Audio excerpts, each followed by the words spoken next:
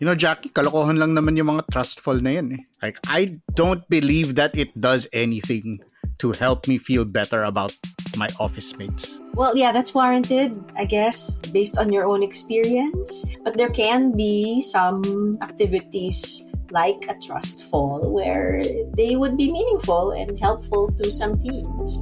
We've seen some of that too. Kailangan mo ba ng mas makabuluhang chismisan sa pantry? Listen to more conversations about work, both hot takes and thoughtful takes, with me, Carl Javier, and Jackie Caniza on The Imaginable Workplace. Check it out on Spotify and wherever else you listen to podcasts.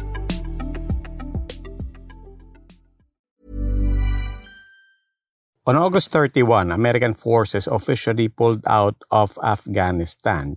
You've seen the scenes of chaos surrounding that day.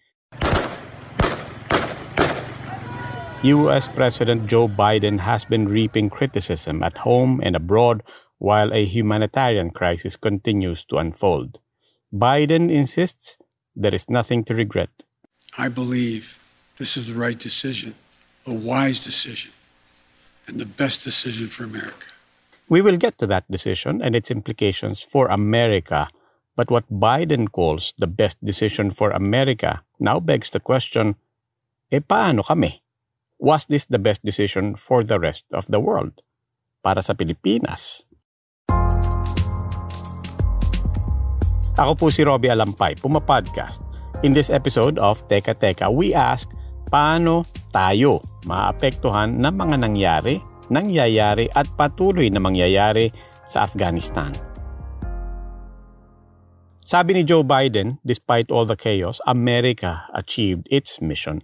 In fact, he insists that mission was accomplished years ago. 1. They took out Osama bin Laden in 2011, avenging Al-Qaeda's 9/11 attacks a decade earlier. And 2, he said that in the process of getting bin Laden, they made the world a better place by dismantling Al-Qaeda's capabilities to launch terror attacks on America and on the world. Remember why we went to Afghanistan in the first place? Because we were attacked by Osama bin Laden and Al-Qaeda on September 11th, 2001. And they were based in Afghanistan. We delivered justice to bin Laden on May 2nd, 2011, over a decade ago. We had no vital interest in Afghanistan other than to prevent an attack on America's homeland and our friends. And that's true today. Or is it? From our perspective in the Philippines, have we lessened or will there be more fallout from Afghanistan, particularly now that the Taliban is back in charge? In other words, while Biden says they no longer have vital interest there, what about us? The Philippines' foreign policy is basically driven by two things, trade and interest. And our interests are most powerfully defined by where our people are. Mga OFW natin.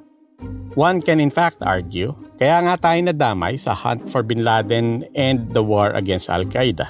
Not because of Afghanistan, but because of our trade, ties, interest, and yes, OFWs in America. But now that the US has pulled out of Kabul, what's left there that remains genuinely of Philippine interest?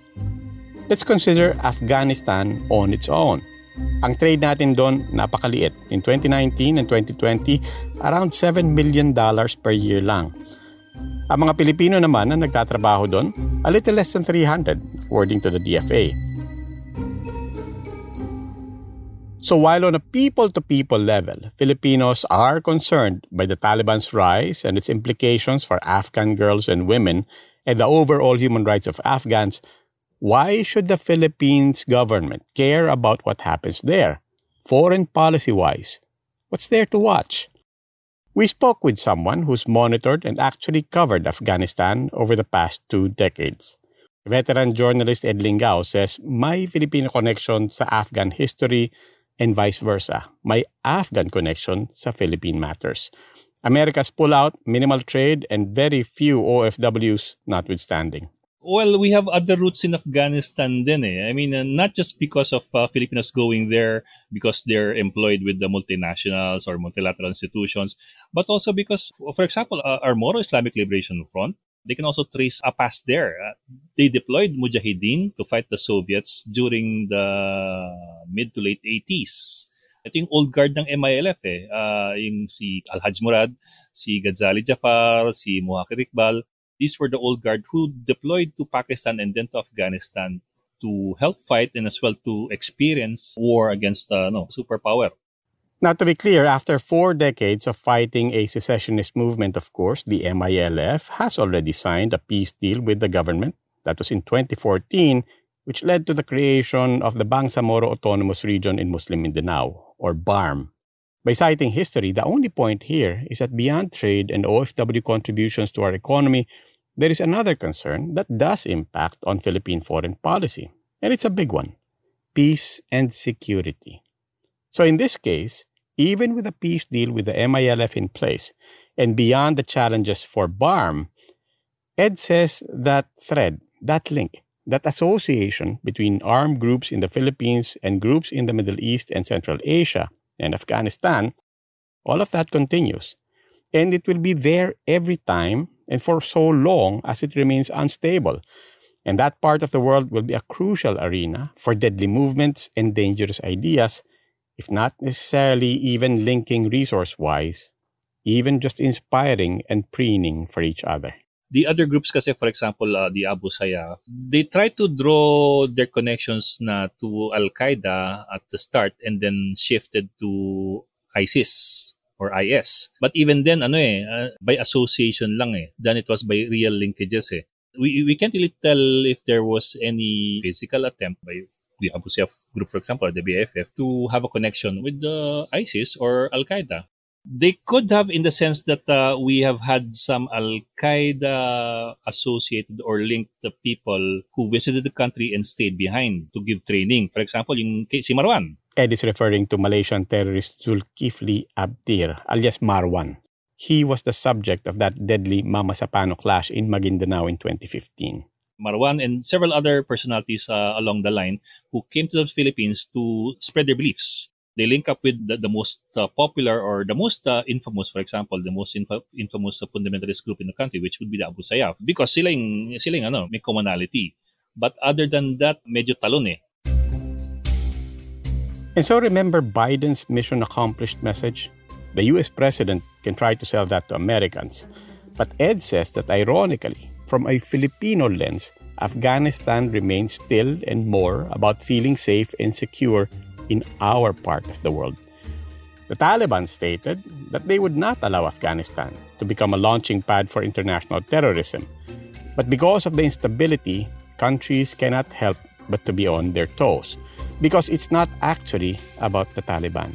It is still about Afghanistan and the instability that America has now left. Obviously, the Taliban is not in full control of the whole country. If the previous government was not in control of the country, then mas mahirap sabihin that the Taliban is more centralized, because it's not.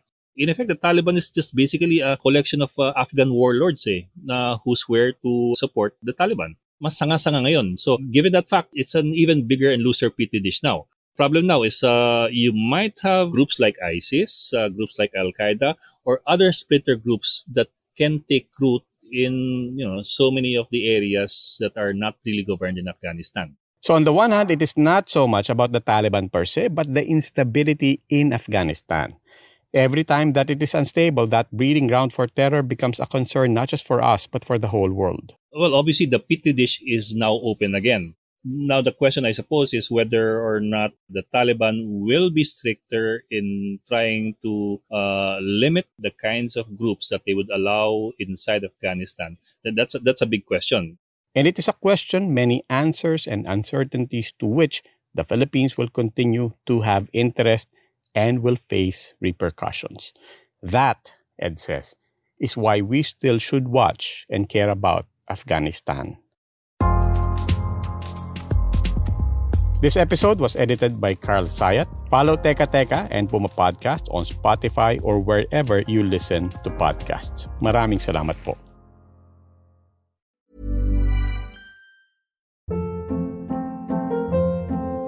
Hold up. What was that? Boring. No flavor. That was as bad as those leftovers you ate all week. Keke Palmer here, and it's time to say hello to something fresh and guilt-free. Hello Fresh. Jazz up dinner with pecan-crusted chicken or garlic butter shrimp scampi. Now that's music to my mouth. Hello Fresh. Let's get this dinner party started. Discover all the delicious possibilities at HelloFresh.com.